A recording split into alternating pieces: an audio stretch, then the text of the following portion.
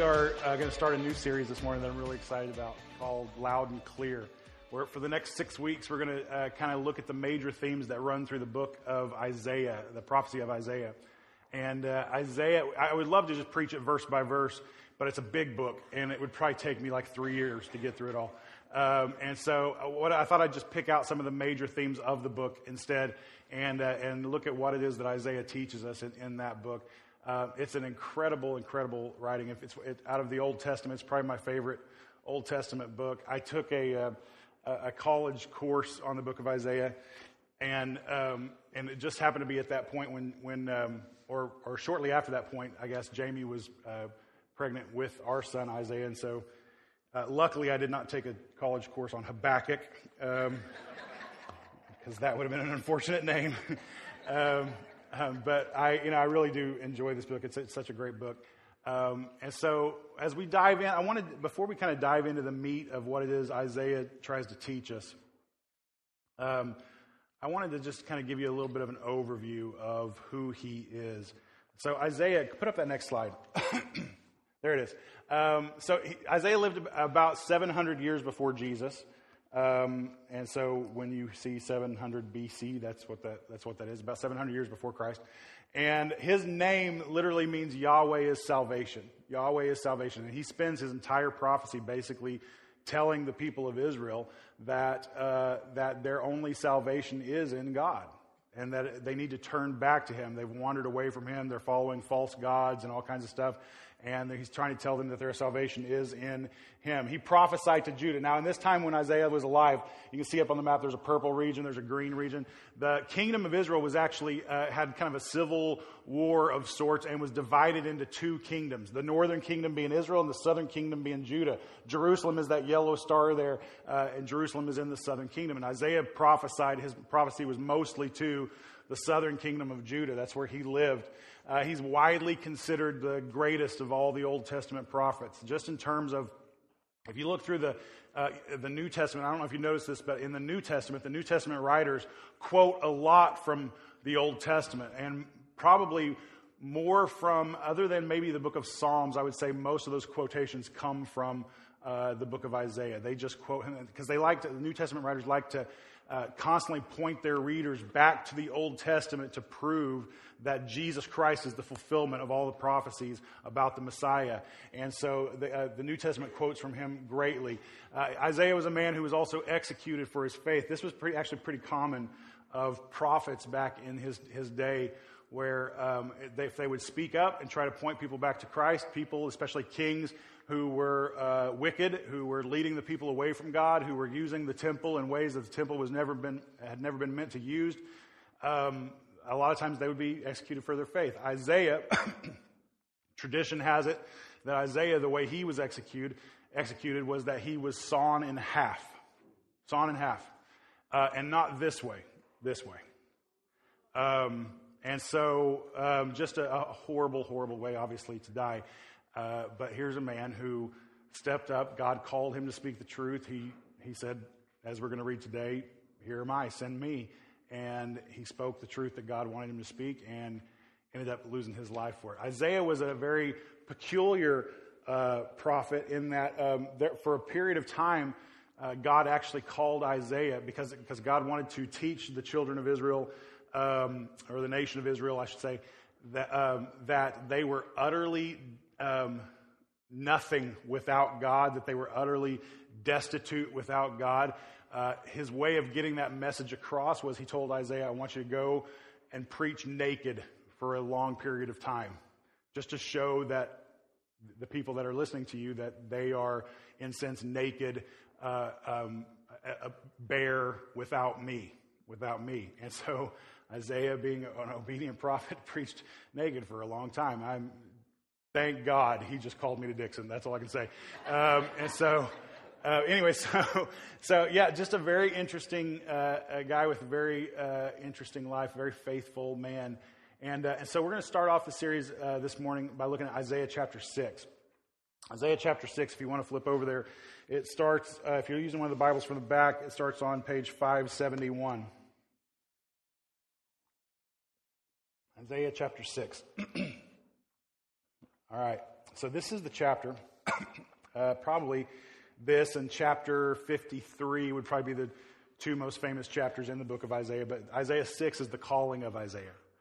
And so you're going to recognize some phrases in here that you've heard a lot before, like the one I just quoted here, "My send me," that sort of thing, and some others that you'll see. Maybe even some that we sing about from time to time. Maybe even some that we've sung about this morning. So let's just dive in. Chapter 6. It says this: "In the year that King Uzziah died, I saw the Lord sitting upon a throne, high and lifted up, and the train of his robe filled the temple. And above him stood the seraphim." Seraphim were a type of angel.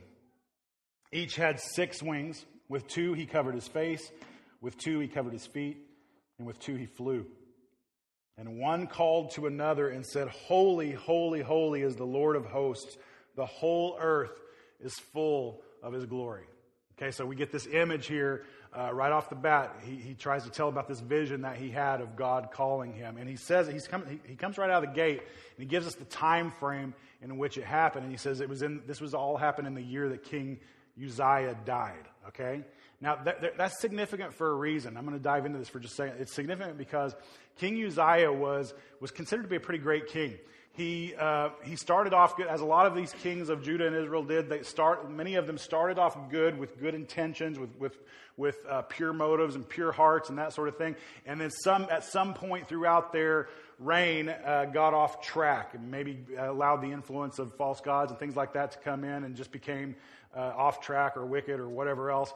And that was kind of the case with King Uzziah. He was, if I was to compare him to anybody that we might identify with, he was kind of like the Ronald Reagan of Judah, in that he was greatly kind of revered and respected and kind of largely seen by many anyway as a good president, not a perfect president, not a perfect, he definitely made some mistakes and things like that history could tell you about. Same thing with King Uzziah. He's a guy that they put a lot of faith. You remember when Ronald Reagan came in, for those of you that are this old, when Ronald Reagan came into office, and you remember at that point there was an Iranian hostage thing going on, and how under President Carter, good man too, but under President Carter, there was they could not get the hostages, and then Ronald Reagan becomes elected president, and I believe, if my memory serves correctly, and I may be off on this, but somewhere right around the time of his inauguration, Iran just let the hostages go. They weren't going to mess with Ronald Reagan. They just had, for whatever it was about Reagan, he kind of put the fear of Reagan in them. And he was just like, they were like, this guy's not playing around. He's a little bit off his rocker. We got to let these guys go. And so it was kind of the same thing with King Uzziah. He was viewed as a very strong king, somebody that just made the nation feel a little bit more secure. Just having him on the throne just made them feel good. Even though, it started off good, didn't end so good, that sort of thing. He wasn't a great king in the end. It just gave them this sense of peace that King Uzziah was on the throne, right? And here we have Isaiah. Go back to that previous slide there. Here we have Isaiah saying that in the year that King Uzziah died, he starts off right with this, and it was the year that King Uzziah died. What did I see? I see the Lord sitting on the throne. I know we've put all of our faith and all of our trust in this king that we thought was so great, and now he's gone, and we're a little unsure, and who's going to follow him up. I mean, his son's okay, but he's no King Uzziah, that sort of thing. And here he said, in that same year that King Uzziah died, I saw the Lord seated on the throne. Because ultimately, he is our king. And the thing that he's trying to draw our attention to as he goes throughout this whole passage here, and he says the train of his robe filled the temple, and he sees, and then the angels are crying out, "Holy, holy, holy is the Lord of hosts. The whole earth is full of his glory." He's saying that despite the political climate of wherever you live, despite the circumstances of whatever is going on, don't ever forget that Jesus is your king. Jesus is your king. And he's literally, now you can kind of argue with me about, was he really talking about Jesus? This is Old Testament, 700 years before Jesus, that sort of thing. And yes, he was. He was literally talking about Jesus. In fact, in the book of John, John says this in chapter 12. Let me find it. He says this, therefore they could not believe. For again, Isaiah says, and he quotes Isaiah chapter 6 here, that we'll read here in just a second. He has blinded their eyes and hardened their heart, lest they see with their eyes and understand with their heart and turn, and I would heal them. And then he says this, Isaiah said these things because he saw his, talking about Jesus, because he saw his glory and spoke of him. Get that when he sees God on the throne, the Lord on the throne, what he's really seeing 700 years before Christ is Jesus. Jesus. And Jesus is our King, no matter what the circumstances are, Okay, go to the next slide. Let's keep reading. Okay. Verse, is it 6? Yeah, 6. Then one of the seraphim flew to me. No. Verse 4. And the foundations of the threshold shook at the voice of him who called, and the house was filled with smoke. Maybe cigar smoke? I don't know. And I said, that was heresy, I'm sorry. And verse 5, and I said, get this is so powerful. This is Isaiah speaking. And I said, woe is me, for I am lost. For I'm a man of unclean lips, and I dwell in the midst of a people of unclean lips. For my eyes have seen the King, the Lord of hosts.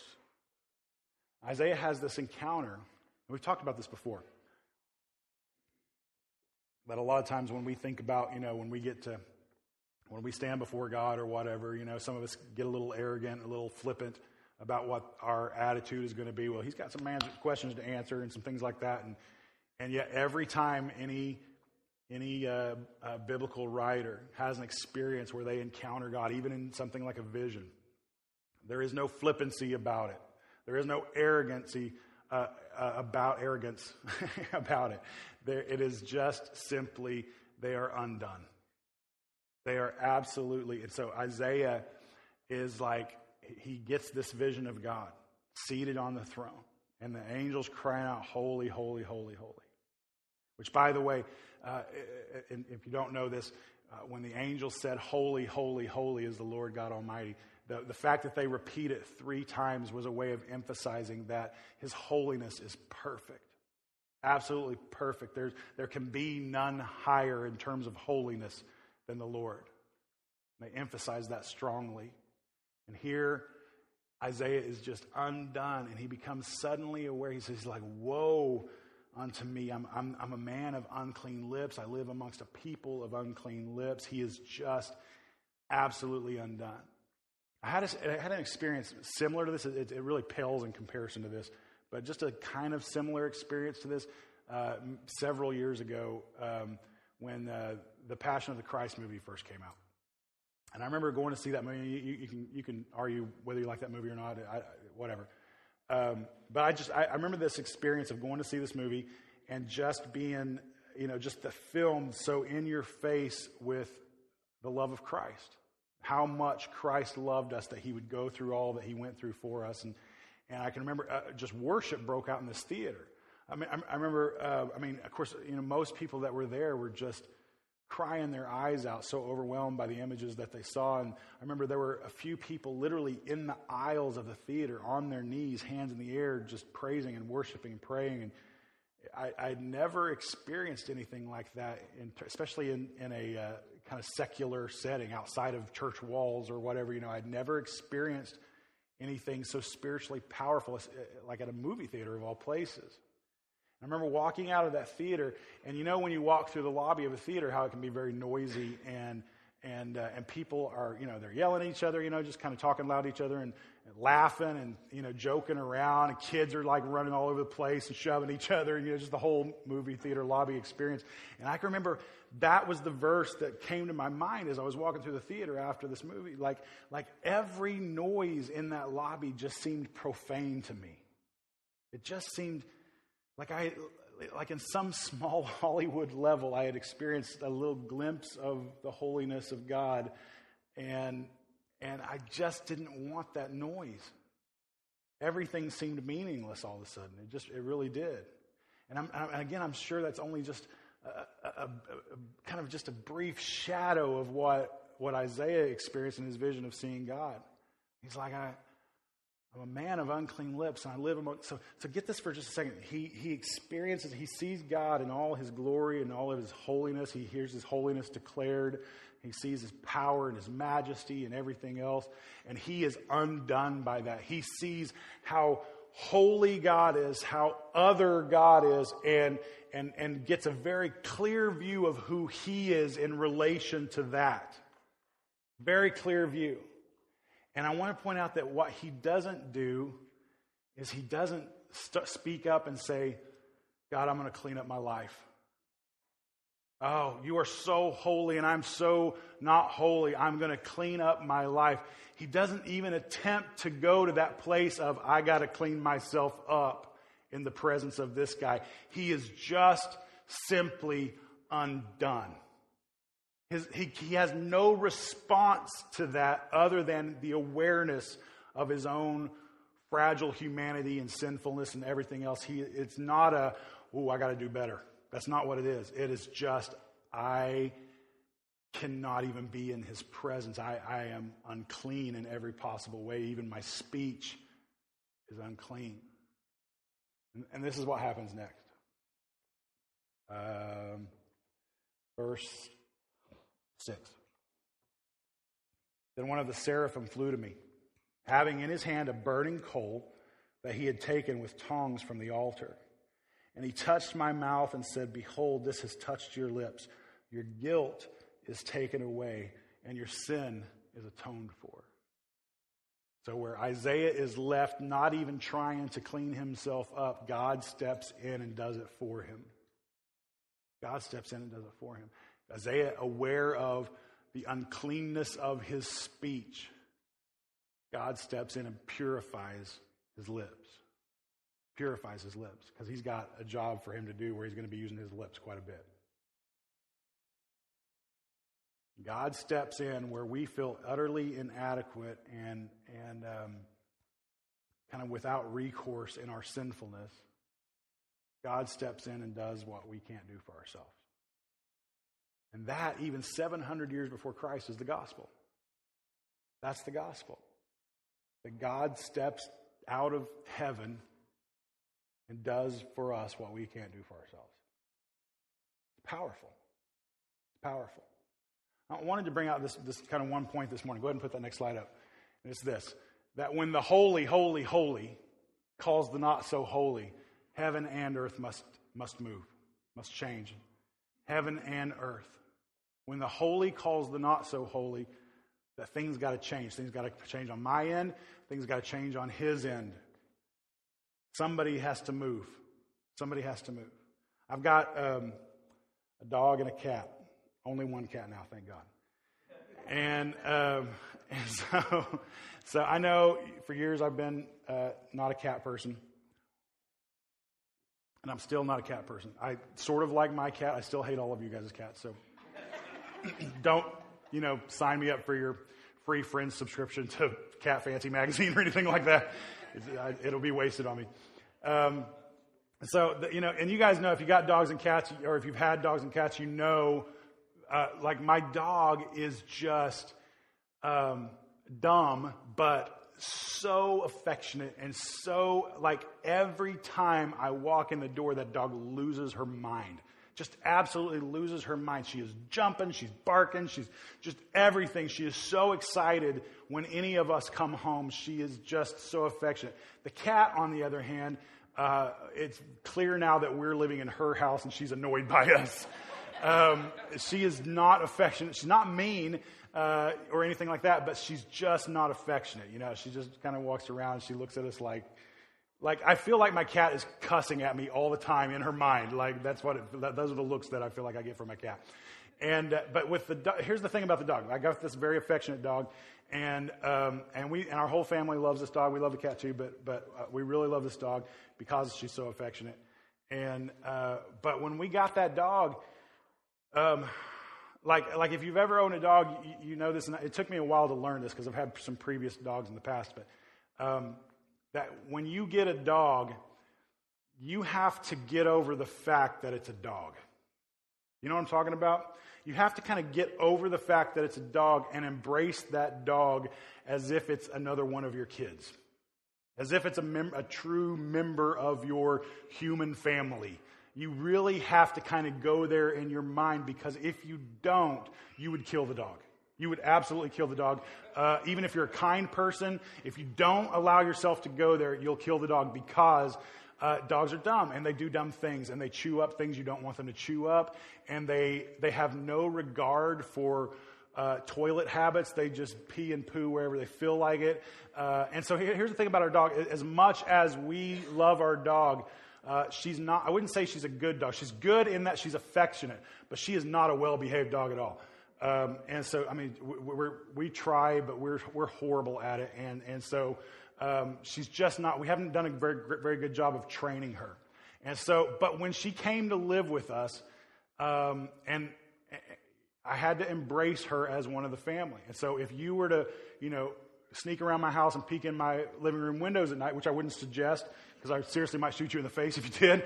And so, I'm sorry if it bothers you to have a pastor that would shoot you in the face.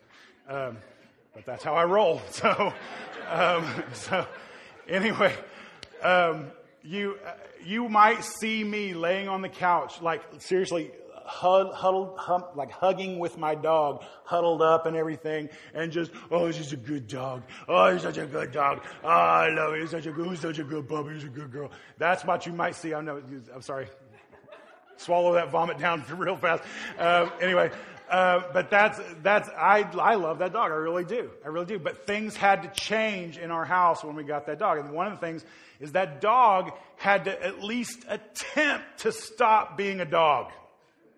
That dog is just going to live in our house and sit on our furniture and sleep in our beds. Yes, we're one of those families. That if she was going to do that, she had to at least act like she was trying not to be a dog, which for Ellie, since she's so poorly trained, basically what this means is she still does whatever dogs do, but she looks up at us with puppy dog eyes because she knows she's done something wrong, right? She just at least acknowledges that she's done something wrong. And for me, I had to change and forget for a moment that this was a dog and not a child. And so I try to clean up those messes without losing my mind. Now, this is a really horrible illustration of what I'm going to try to illustrate with what God tries to do for us. In that for us to experience a relationship with God where He calls us and He uses us and we're a part of His family and a part of His kingdom, that first of all, He had to move. He's got to kind of step outside of His divinity and live a human life for us and die a death, pay a sacrifice for us that we couldn't pay. He had to move. He had to forget. In fact, a New Testament writer basically says this, that he poured Himself out. Another way of saying that might be to say, and this is kind of crass, but He dumbed Himself down for us. God on the throne, the Lord seated on high with 6 winged angels flying all around Him, calling Him holy, holy, holy, and there's smoke in the temple, and the train of His robe fills the temple. This is God, this is the Lord. And He didn't esteem Himself so high that He wouldn't step down out of all that and put on human flesh for us. He had to forget a little bit about who He was and do what He knew we needed to do. And on the flip side of that, we are called outside of this sinful flesh to live in the Spirit so that we can relate to Him. And it's faulty and it's weird and it doesn't always work, because ultimately we're still just dogs. Ultimately we're still just sinful people, right? But we try. And that's what it looks like when God calls the not so holy. Now let's get into the meat of the call here. I'm going to go through this pretty quickly. Verse 8. And I heard the voice of the Lord saying, Whom shall I send, and whom will go for us? And then I said, Here I am, send me. And he said, Go and say to this people, this is God telling Isaiah what I want you to say and what's going to happen. Keep on hearing, but do not understand. Keep on seeing, but do not perceive. Make the heart of this people dull, and their eyes heavy, and blind their eyes, lest they see with their eyes and hear with their ears and understand with their hearts and turn and be healed. And then I said, How long, O Lord? And he said, Until cities lie waste without inhabitant, and houses without people, and the land is a desolate waste, and the Lord removes people far away, and the forsaken places are many in the midst of the land. And though a tenth remain in it, it will be burned again, like a terebinth or an oak whose stump remains when it is felled. And the holy seed is its stump. So what God basically says is, he says, who's going to go, who's going to speak for me? Who's going to go for me? And Isaiah is like, in the presence of the Almighty, in the presence of the Holy, Holy, Holy, he's like, I'm here, send me. And then God tells him, this is what I want you to tell people. Basically, you're going to talk to people. You're going to give them the words I want them to hear. They're not going to get it. They're not going to get it. They're not going to see. They're not going to understand. They're not going to hear what you're saying. They'll probably ignore you. They will not get it. And Isaiah says, well, how long do I keep talking with them not getting it? And God's response is, until everything is gone. Until they've lost everything because they've turned away from me. Anybody here want to sign up for that call? Anybody? Like, no. But this is what I love about Isaiah. Isaiah says yes to the call before he knows what the call is. That's powerful. Isaiah says yes, no strings attached. Even when he hears how horrible it's going to be, he doesn't backtrack and say, oh, wait a minute, no way, that's too hard. He just simply says, okay, how long? And God lays that out for him. He says yes to God's call before he even knows what the call is. And this is what I want to encourage. Like, I think most of us as Christ followers, we want to feel some sort of call from God on our life. Like we want to know God's got a plan and a purpose and a design for us. Like he's created us for a reason. He's going to use us in some sort of certain specific way to be a part of his kingdom work, that sort of thing. We want to know that. But a lot of times, most of us, I think, sit back because we want to know the details of the call before we'll say yes. And it just doesn't work that way when you submit to the holy, holy, holy. That when you get a clear view of, and this is critical, this is absolutely critical, when you get a clear view of who God is, or as clear as he'll allow you to have anyway, a clear view of who God is, and in turn, because of that view, then a clear view of who you are in relation to that holiness, your only response can be, I'm in. I'm in. I've encountered you. I've had this experience with you, this vision of you, whatever. I've felt your Holy Spirit drawing in my life. I know, I believe. And since I believe, I have to be all in. Because here's the thing. You can't just be halfway in like, maybe I'll serve, maybe I won't, with the God of the universe. That doesn't make any sense at all. Either he is who the Bible declares him to be in all of that majesty, in all of that glory, with all of that love, and with all of that justice, and with all of that wrath, and with all of that everything, the whole ball of who God is. Either he is all of that, and we respond as only we are able to respond, which is, I am undone in your presence. So what you in all of your power and majesty and glory, you ask something of me? Absolutely. Who am I to say no to that? Who am I to say no to him? When we get that clear view of who we are, then we position ourselves kind of mentally and spiritually to where This is what I want to challenge you to do this morning. Get your kind of spiritual house in order to where you're just saying yes to the call before you even know what the call is. And here's what God does is that he, over time, begins to reveal that call to you. But if you have already positioned yourself, I used to say this when I was doing teen ministry. I would talking about temptation and trying to resist temptation on certain issues, and I would say your mind has to be made up before the temptation comes. Because if you wait till the moment of the temptation to try to make up your mind, you'll almost never make the right choice. Almost never. Your mind has to be made up before that moment comes. And I'm going to say the same thing is true in our relationship with God and the way that he calls up. Your mind has to be made up about whether or not you're going to serve God before the call comes.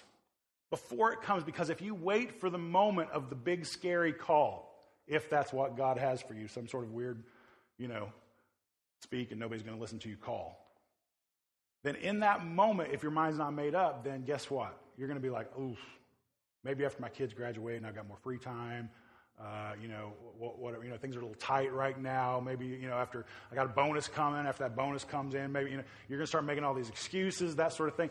And your mind has to be made up. So let's be a people who kind of clear all this up right now and say, God, whatever you need from me, whatever you call me to do, because of who you are and because of how I see who I am in relation to who you are, what choice do I have but to simply follow you? What choice do I have but to simply say, you are so much more holy than I am. You are so much other than what I am. You call the shots. You are the Lord. That's what this whole relationship with him as Lord means, that we give over control to him. And when we do that and he calls us, however he calls us, and he calls us in millions of different ways.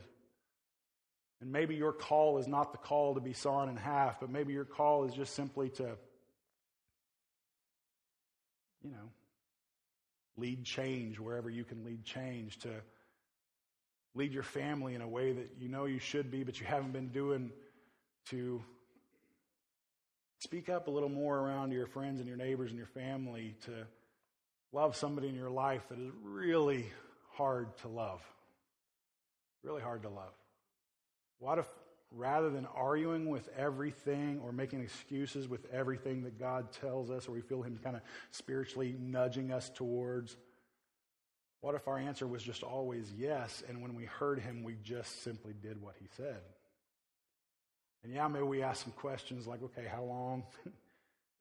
Whatever, but the answer, regardless, is still yes.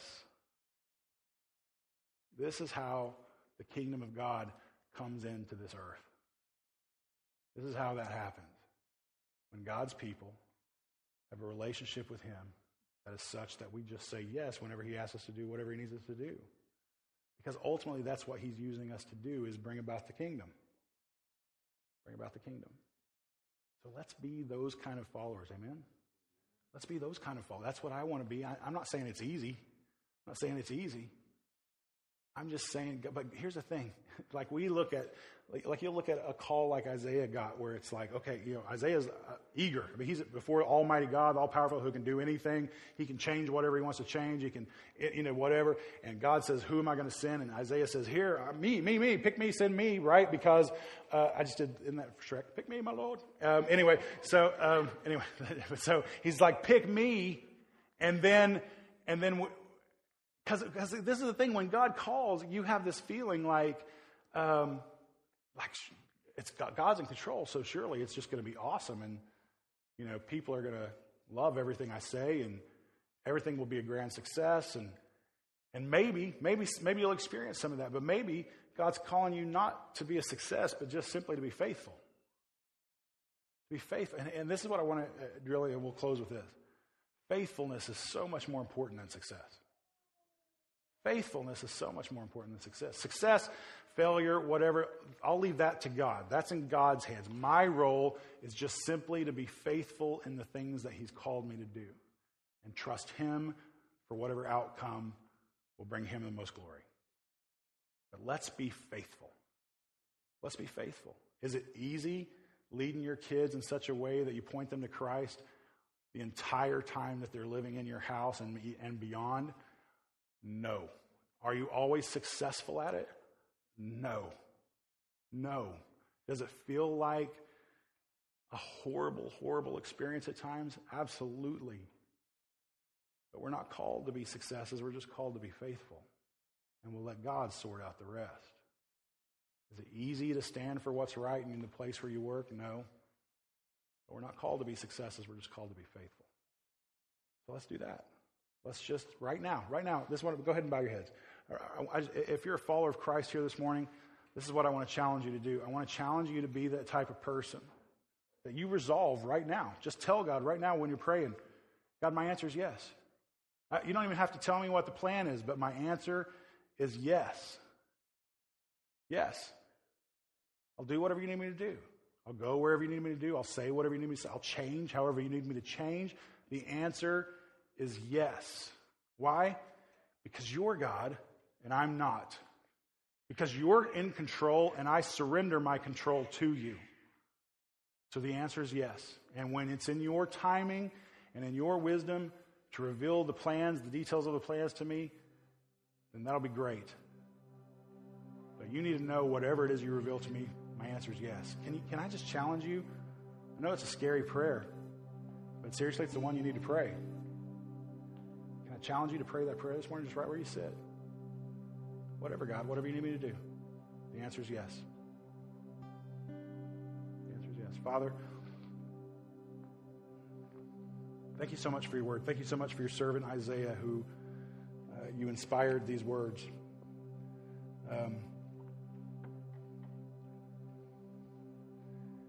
God, there's a lot of us in the room, myself included, that probably have just issues giving up control. We want to know details. We want to know what the plan is. We don't like diverting from the plan. So God, would you just remove all of that, whatever that is? I don't know. Pride, insecurity, whatever it is in us that causes us to not want to just simply trust you. Would you work in us and remove that? Forgive us when our faith is weak. So God, right now, for myself, one more time I affirm that you are utterly God, and I am utterly not. And you need to know my answer to you is yes. Whatever, my answer is yes. And I pray that when the time comes that you reveal whatever future plans, future call you have in my life, God, that I would just lean into you and trust you for results. And instead, in that moment, and whatever fear or feeling of inadequacy or whatever else I might be feeling, God, I would just remember who you are. And I would just try to be faithful to that. Thank you for calling us the way that you call us. Thank you for involving us in your work. And we want to serve you well. We want to serve you well. I pray all this in Jesus' name.